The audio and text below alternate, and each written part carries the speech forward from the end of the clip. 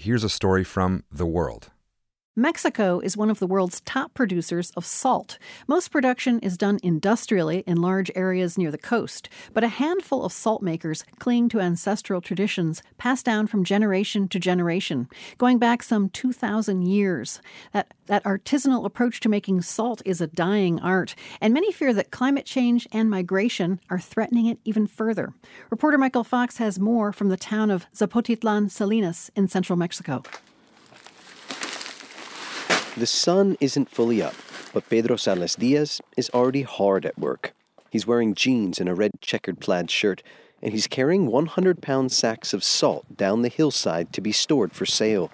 He navigates his way along the rock walls that separate hundreds of small pools that line the cactus-studded hill. Pools that have been here for centuries. Salas Diaz is only 23, but he's been working here for the majority of his life. Venimos trabajando de generación tras generación. Era de mi abuelo, ahorita de mi papá, ya vengo yo. This has been passed down from generation to generation, he says, from my grandfather to my father, and now me. Salas Diaz works alongside his father. He is one of the youngest and one of only about 100 traditional salt farmers left here. Visiting this salt farm is like stepping back in time. Even they don't know how many hundreds of years ago the stairs and the rock walls of the mineral springs were built. Their salt farming technique has remained roughly the same for generations.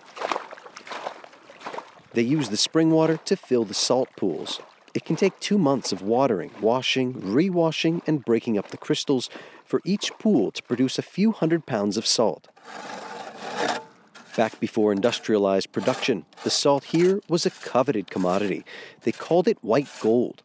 The indigenous Popoloca peoples produced and traded it widely long before the arrival of the Spanish. Those days are over, but it's still a huge source of pride for the local community. Para nosotros es la identidad, porque a nivel nacional hay varios. It's our identity, says local tour guide Leonardo Noé. Our town is named Zapotitlan Salinas, or Zapotitlan of the salt farms. It's our unique identity and puts us on the map, he says. But still, Noé says, many youth are leaving in search of easier, better-paying jobs elsewhere.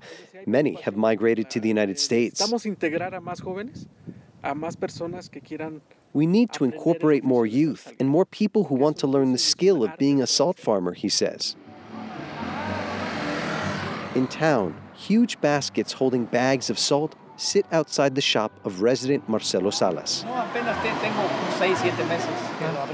When I opened this store, the first thing I wanted to do was sell this salt, because it's part of our culture, Salas says. We sell about a ton of it a week. Across the street, Maria del Carmen Cruzalas owns and runs a taco shop. We are the children of salt farmers, she says. And there is a huge difference between refined salt and the salt we produce here. Our salt gives another flavor to the meat and the sauces. Their salt is also good for you.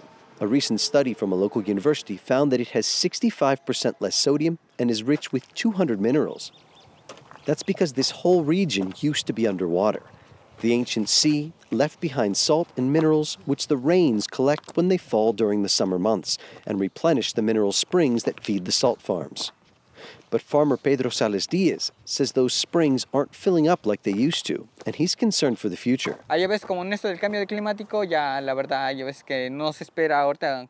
With climate change, there are times when it's not supposed to rain and it does, and times when it's supposed to rain when it doesn't.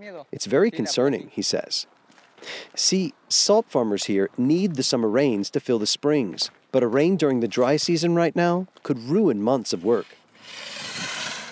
But Salas Diaz says they will weather the storm, and when his toddler son is ready, he'll be bringing him along too, teaching him the trade that he learned from his father and his grandfather before him. For The World, I'm Michael Fox in Zapotitlan Salinas, Mexico.